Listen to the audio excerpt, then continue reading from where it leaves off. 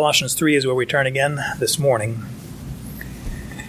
It's a pretty straightforward text, and yet the weight of it is heavy upon us, I think, because of the great impact that Christ has in our lives.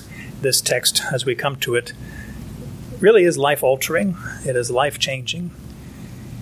It helps us to understand and appreciate how we interact with life and how we interact with each other and how we interact with temptation and invitations or solicitations to do evil.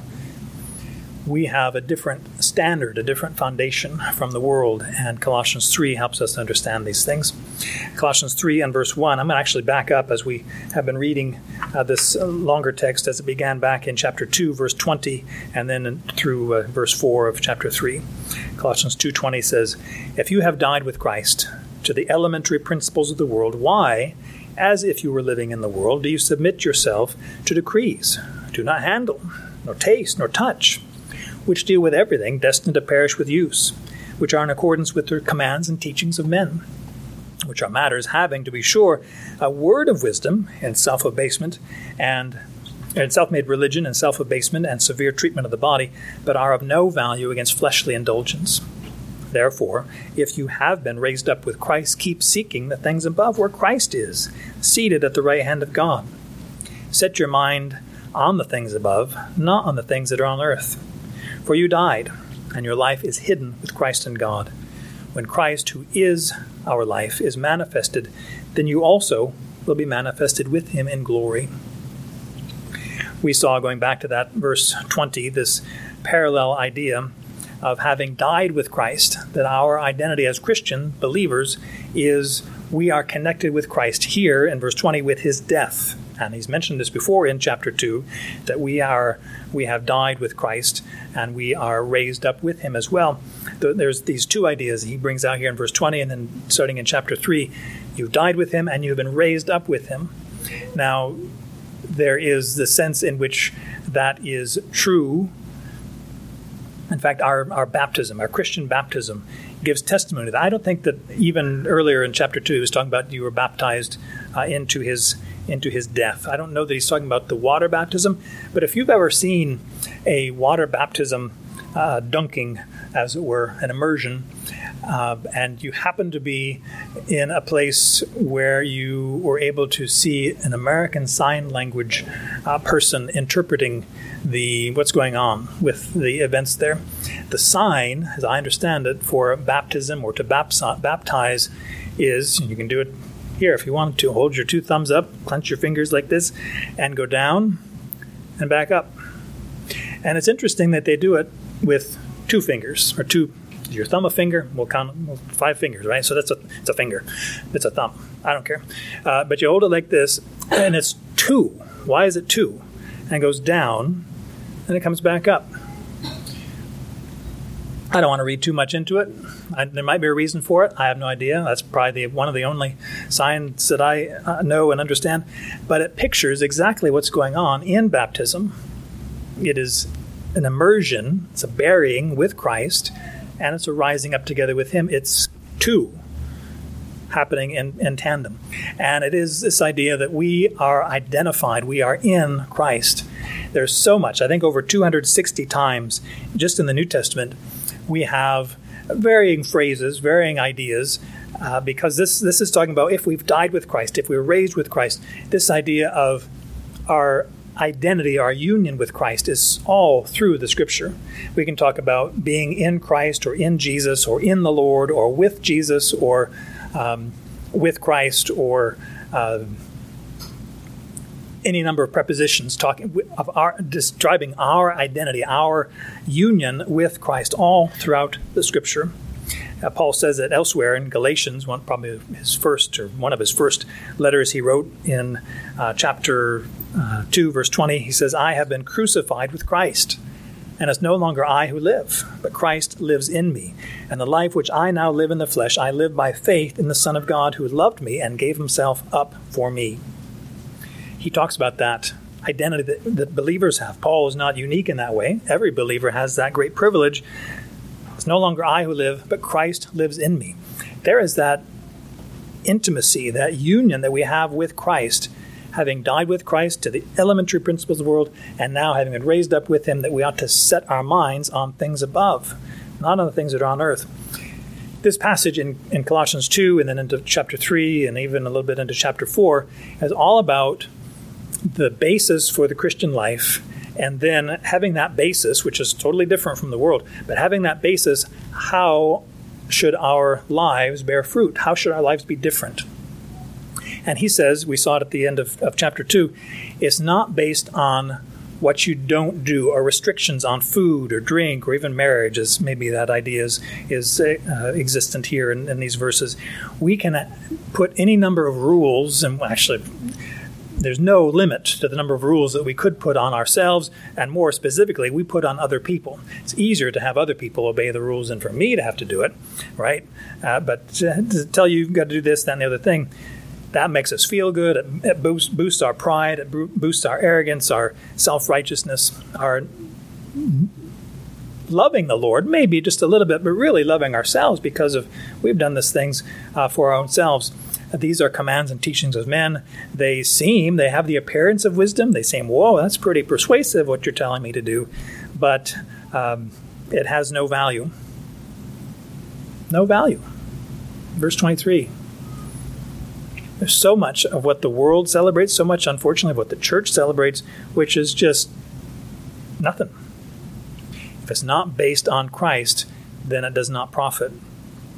I was talking to the grandfather of the groom yesterday, and he is a good, godly Christian man. He wanted, and he had opportunity to speak to the assembly a couple different occasions, but he said, the main thing I want my children and grandchildren and great-grandchildren even to know, and all the people, is Christ. Christ is what matters, not all this other stuff, not this position or that. It's Christ. Give your attention to him. When Paul transitions now into chapter 3 then, he has built all this wonderful foundation. He's transitioning into the implications of the gospel. He's spoken all about the beauty of it, the reality of it, the substantive propositional truth of the gospel. And he says, that's not just doctrine. That's not just truth to study and kind of classify and organize and write it up in an encyclopedia and then walk away and do nothing about it. He says there are implications. There are, I wouldn't even say requirements. It's an obvious statement. It's an obvious, you're in Christ, so this is how you ought to live. This is how you want to live. He says, if you have been raised up with Christ. It's not a question of if, like, I don't know if you have or not, you better go back. And it's this idea of since, or because you have put your faith in Christ. I mean, if you could, you'd go back in chapter 1 and read how often Paul referred to the faith which they have in Christ and the love that they have for all the saints. And he is convinced of their salvation, spoken of through Epaphras, his beloved brother in the Lord, and the one who started the church there in Colossae, that they were fully given to the gospel, which is bearing fruit in them and in other people as well. Back in chapter 1, you could read about that. But he says it's not enough just to give assent, just to say, yeah, the gospel is good and you ought to believe the gospel. The gospel makes a difference in your daily life. He's transitioning here from these first 4 verses, and it starts with therefore, based on all this wonderful doctrine, truth, the substantive reality of your identity in Christ. Therefore, this is how you ought to live. And again, it's not me holding a whip over your back and saying, do this and do that and do this. It's not even me doing that to myself. It is an orientation realizing, what has God done for me? It is adoration, it is praise, it is abject love and worship of the Lord Jesus Christ, what he has done for us. If you have been raised up with Christ, since you have been raised up, and it has happened. Now, different folks have gotten in trouble. 1 Corinthians 15 is all about the resurrection, right? And when that happens and so forth. But Paul says in that context there that some are preaching that the resurrection has already happened, which it hasn't. And you think, well, wait a minute. He says that we've been raised up with him, that we have died with Christ, but then he also talks, like in Romans 7, well, I still have this fleshly body around me. How am I going to live? How am I going to honor God through my fleshly body. Well, back in chapter 2 of Colossians, he talked about that we've been circumcised with a circumcision made without hands, and the removal of the body of the flesh, but the circumcision of Christ. We think, well, that hasn't happened yet. How do we understand these things? Well, it's one of those other things. For example, is the kingdom of God here, or is it yet to come? Yep. It is here, and it's yet to come. Is God Lord over all nations on earth, and Lord of all, the backside of the moon and the far Mars and the planet we haven't? Yes, he's Lord of all those things. Is there a time coming when he will be declared Lord? Yes. God the Father said to him, Psalm 110, "Sit at my right hand until I make your enemies a footstool at your feet." Well, that hasn't happened yet. In fact, 1 Corinthians 15 also speaks about that there are things that are not yet subject to him. And we think, well, how can that be? Well, yes and no. It has happened. It is happening. It will happen. Are you saved? Yes, I have been saved. Am I being saved? Yes. Will I be saved? Yes. All these things are true. How in the world have we been raised up together with Christ? We are given a new life, a new spirit, a new heart. The promises that God made through Ezekiel and Jeremiah in the Old Testament are true for us, that He's taken away our heart of stone and given us a heart of flesh, that we should love and adore God the Father and Jesus the Son and the Holy Spirit. You have been raised up with Christ. It's something you look forward to when the dead are raised into incorruptible or imperishable bodies. That's what we look forward to. But even now, there is that reality that we have been raised up with Christ. This idea of being raised up is all through the Scripture. It goes even back to the father of the faithful, Abraham, who believed God, of course, and was reckoned to him as righteousness, but he believed God specifically for the resurrection of his son Isaac, whom he was supposed to kill, to sacrifice him as the burnt offering to the Lord on the mountain which God would show to him. And Hebrews helps us to understand that thing, that God, you said my descendants is going to come through Isaac. You told me to kill Isaac. I guess you're going to have to bring him back from the dead to fulfill your promise. Abraham was a literalist, if you don't mind, in that regard, and said, well, it's through Isaac, so obviously you're going to have to bring him back. Well, that's what God did figuratively by bringing a sacrifice, a substitute to die in the place of Isaac. The resurrection is all through the Scripture. Job, in fact, one of the earliest guy, probably a compatriot or contemporary of Abraham, at the time of the patriarchs anyway, Job said that even though he slay me, yet will I see God. In my flesh I will worship God. Well, whoa, what is this? What is this about? Resurrection is all over the place, but it is specifically in Christ himself. Other folks may have been revived, resuscitated. You think of Lazarus, for example. You think of the daughter of Jairus. You think of other people who were raised up to life. Well, guess what? We don't see them walking around with their resurrection bodies still, because their bodies were not resurrected. Well, their spirit was returned to their fleshly bodies and they became alive again, but they were not given a imperishable resurrection body as Christ was. He is the first fruits in that regard. All these things are pictures helping us to understand what is the reality that's going on here. We have new hearts within us. We have new spirits. There's a time coming when God himself will even raise up our bodies. But now I think he's focusing on that spiritual reality. Just as we can say, is the kingdom of God here or is it coming? Yes, it's here in us, through us. We are ambassadors of King Jesus. And yet there's a time coming when he will be enthroned in Jerusalem. He will rule over all. And there's a time even after that when all heaven and earth will pass away, but Christ will be king over that new Jerusalem. And he will come to rule and to reign. So there's this beautiful reality that we experience to some degree now, but we also look forward to the full measure of it later. Paul says, because of that, because you have been raised up with Christ. And by the way, it's not with anybody else. It's not with your grandpa. It's not with your wife. It's not with your favorite dog. It's with Christ. Christ is our only hope. He is the only substantive basis for our life. Again, that's why, going back to the Passover time, the song that our Jewish friends sing about Dayenu, it would have been enough. It wouldn't have been enough for God just to bring us out of Egypt. It wouldn't have been enough for God to give us the Ten Commandments. It wouldn't have been enough to give us the Sabbath day. It wouldn't have been enough to give us these different laws and all this stuff. No. The only thing that is enough, that is satisfying, the only real hope that we have is in Christ. If you have died with Christ, if you have been raised up with Christ, if Christ, as he says later, is our life, then how ought we to live? Again, it's not something that's driving us from behind. It's really an internal love and desire for being with Christ. This union we have with him is something that we experience now. It's something we look forward to. That promise that we shall see him just as he is because we will be like him. There won't be any veil between us. There will not be this veil of flesh, this veil of tears, this separation that we have from Christ. We look forward to that day when we will be with him. He is our life. Our life is hidden with Christ in God. And when he is revealed, we ourselves will be revealed in him. He says here, you have been raised up with Christ. He is our orientation. He is our new center. He is our basis for life. He is the one that we celebrate. He's the one that we draw near to. He's the one that we find any measure of confidence in this world, not based on our checking account balance or our retirement fund or which vehicles we have in our driveway or if you're some of those fortunate people who are able to park your vehicles in a what do you call it, a garage, then, it's not any of that stuff that we can boast in. Those things we boast in Christ crucified, Christ raised from the dead, and our crucifixion in him, our resurrection in him. We have been raised up with Christ. Because of that reality, then, we have these two imperatives. And it's interesting why this translation says, keep seeking, and then in verse 2, set your mind.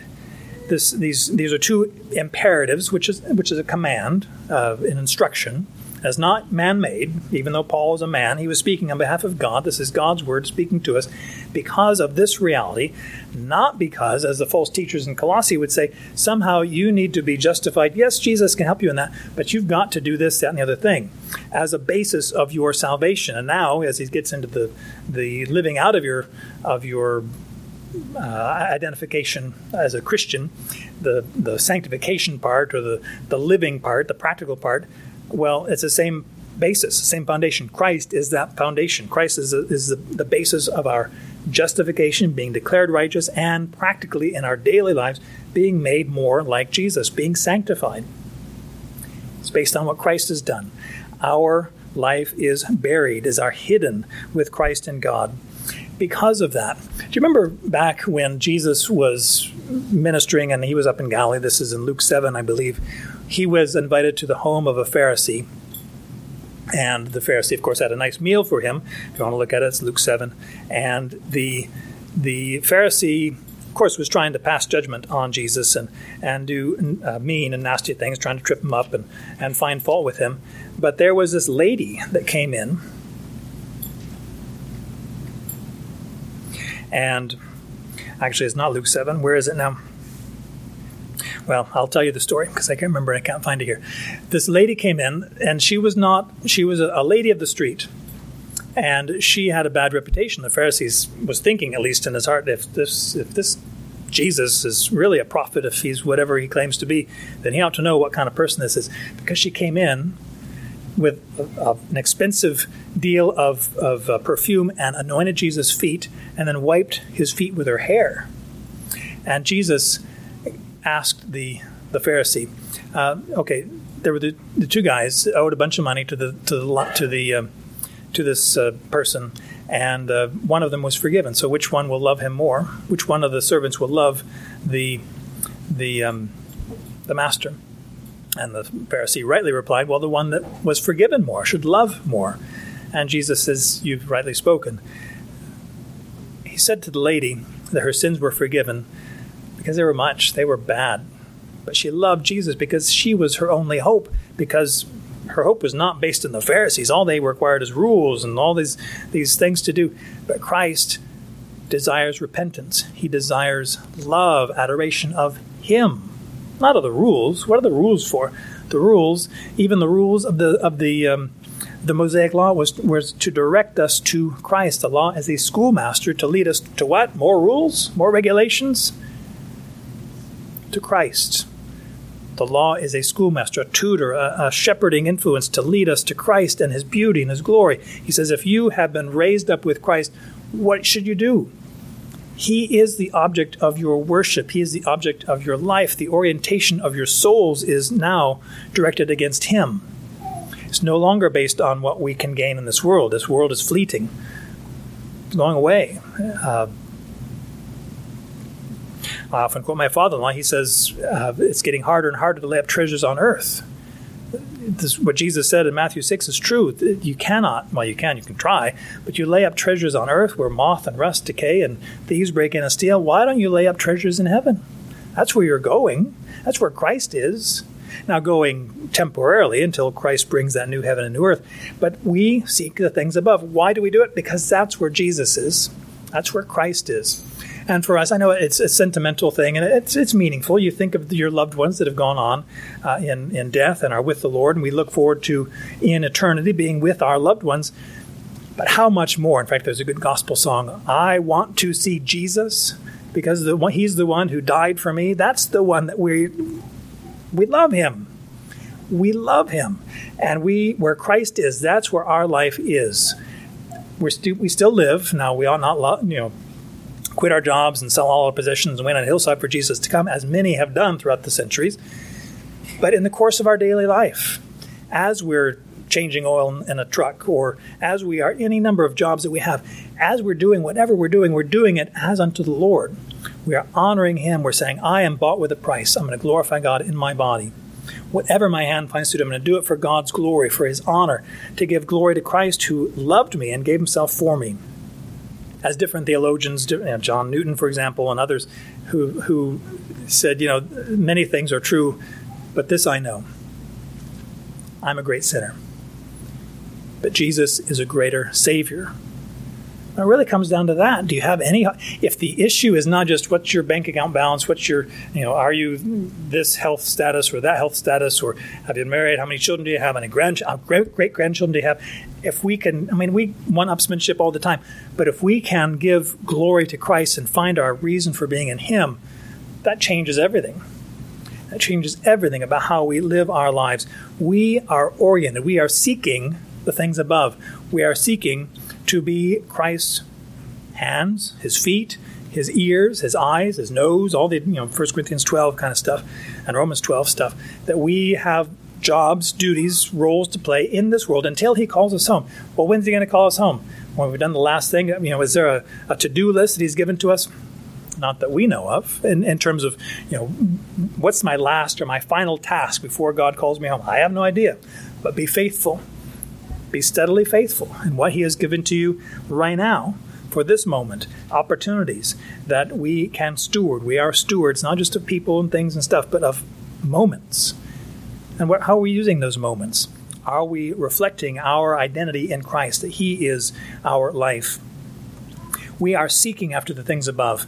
This is the idea of pursuing or searching out for, not that we don't know where it is. Where is our life? Well, I don't know, where I misplaced it or something. No, that is our affection, that is our goal, that is our orientation, that we are now set. We are locked on Christ. And when he is revealed, then we will be revealed with him in glory.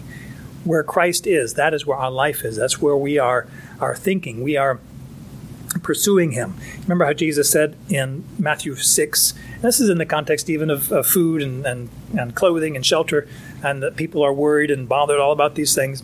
He says, Matthew 6:33, seek first a healthy bank account, make sure you have a pantry stocked with food.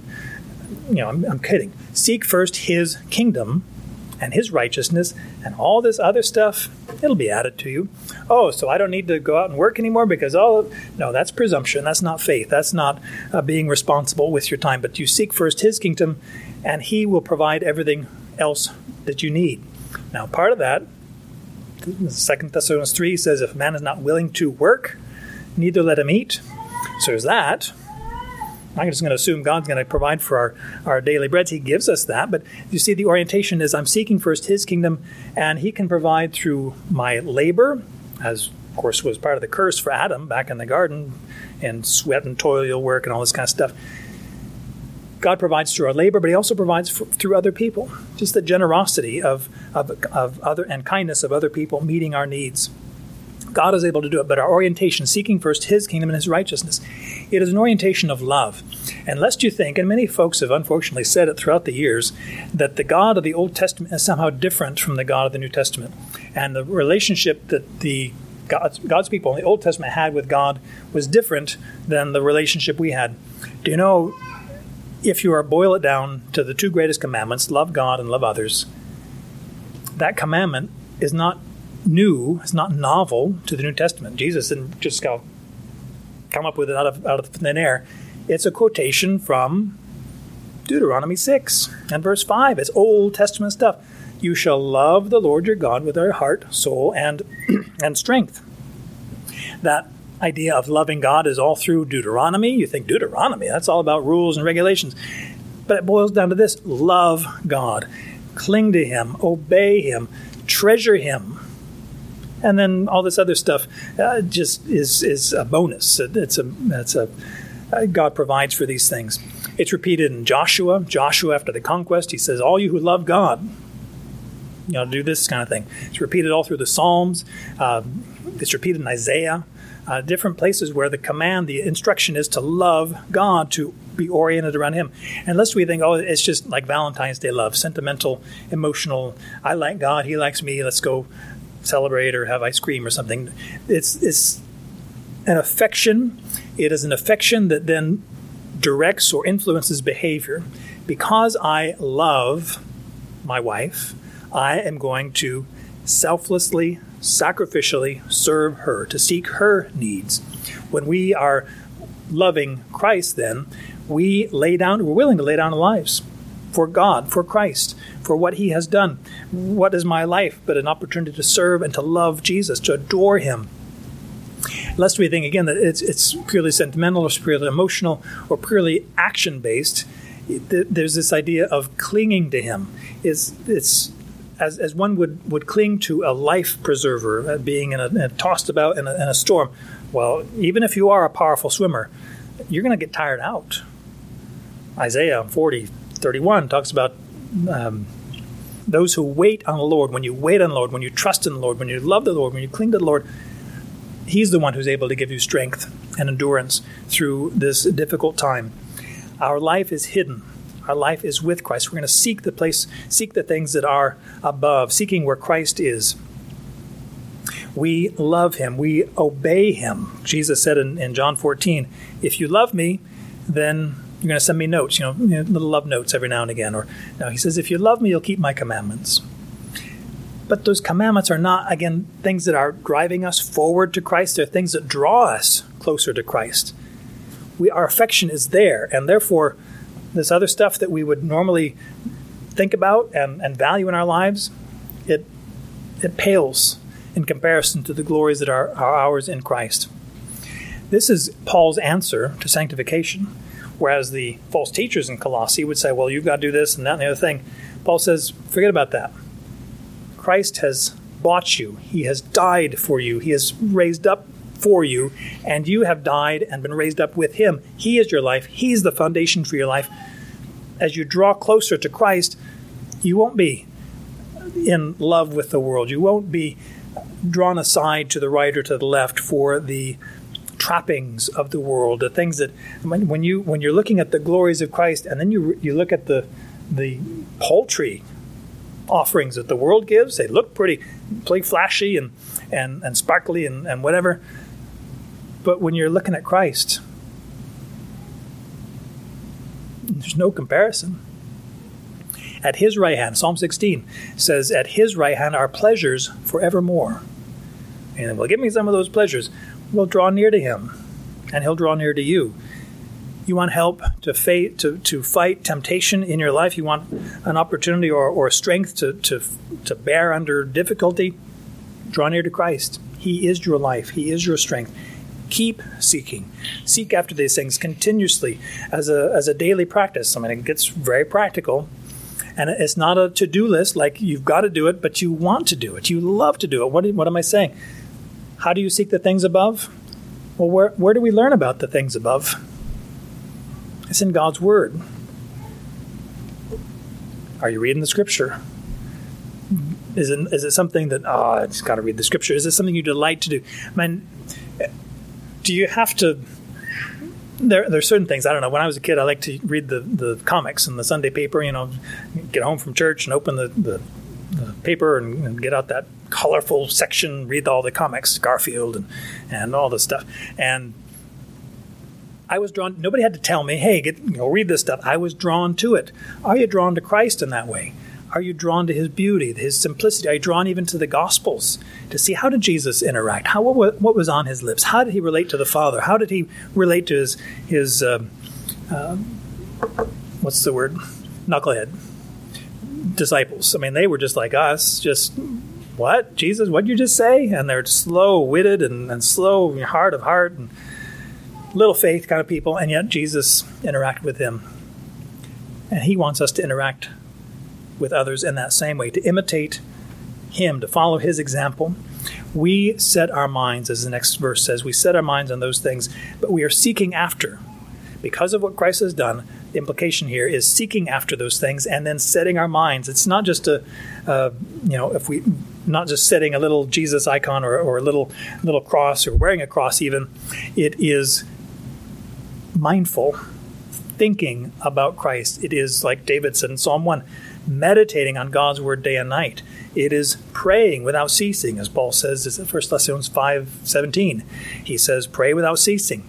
He says these different, and it's not, again, a requirement. It's not something that's pushing us forward. It's something that's pulling us to Christ. It's a glorious thought that somehow our sanctification is not something that is something we need to drum up or to pull ourselves up by our bootstraps, but it is something that draws us closer to Christ.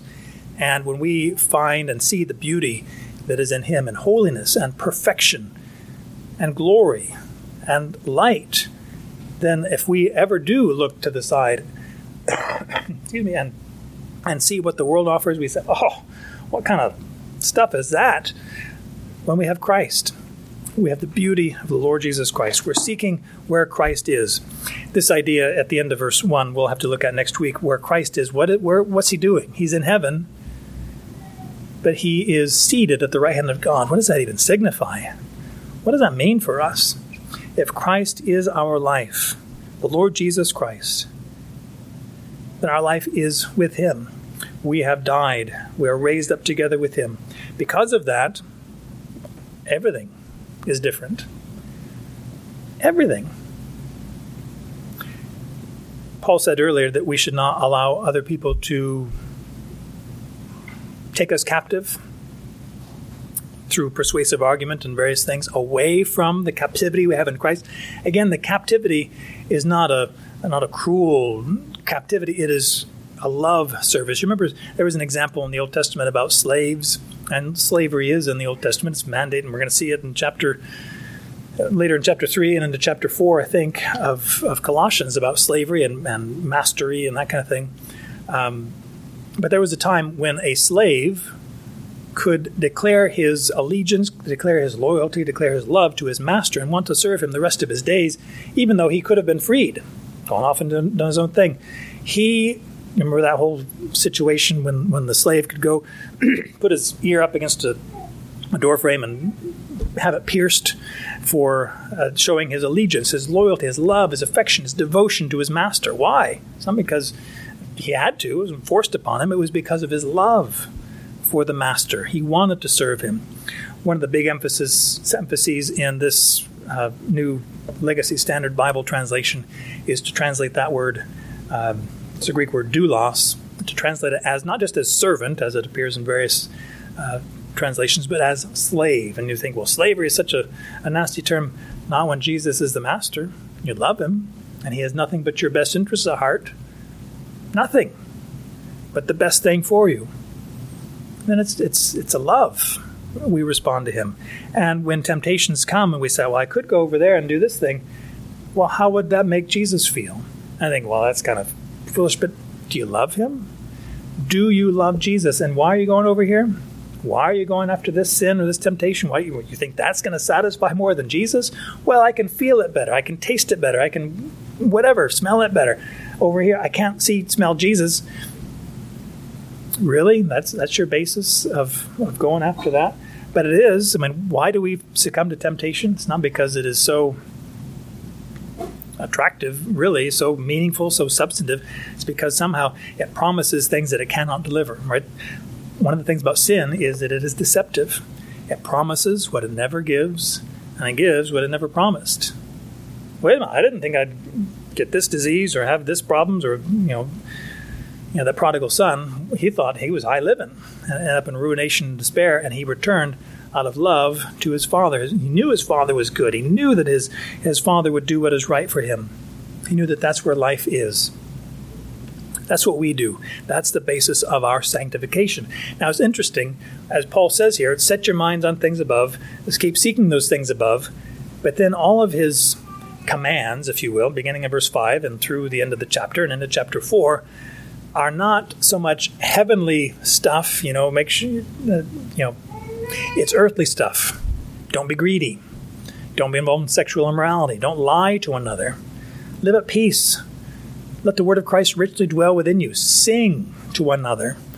Wives, respect your husbands. Husbands, love your wives. Children, obey your parents. Parents, don't exasperate your kids. All this stuff is earthly stuff. Mundane, everyday kind of stuff. But that's how we set our minds on things above. When we are anchored and oriented toward Christ, our relationships are different. The way that we interact with difficulties and obstacles, challenges in our lives is different. If God is for me, who can be against me? It doesn't really matter. And if God is for me, why would I go after this sin or the thing that would draw me away from Christ when Christ is life, and for me to go this other direction? How foolish is that? But we do it. We do it often. And to our shame and disrepair. Christ is our life. We ought to, but we want to seek those things which are above, the things not on the earth, as he says, verse 2, not on the things that are on earth, but on where Christ is. He is our life. There's much more to be said on this passage, even in this verse, about this, but it's all about your orientation, your value, the value placed on Christ. There is therefore now no condemnation for those who are in Christ Jesus. The issue is sin. You think, I don't know if I value Jesus so much. I remember a friend of mine in high school said, I know I ought to become a Christian, but I don't think I want to do it now. Later. Yeah, definitely before I die. The problem is, so you know when you're going to die? And you think, why would you not draw near to the glory, the beauty that Christ is now while you have time, then put it off for decades? You're mistaken in terms of where you find meaningfulness, satisfaction, joy in life. Christ is the only answer. Our Father in heaven, we are so grateful for your love, showing us the Lord Jesus Christ,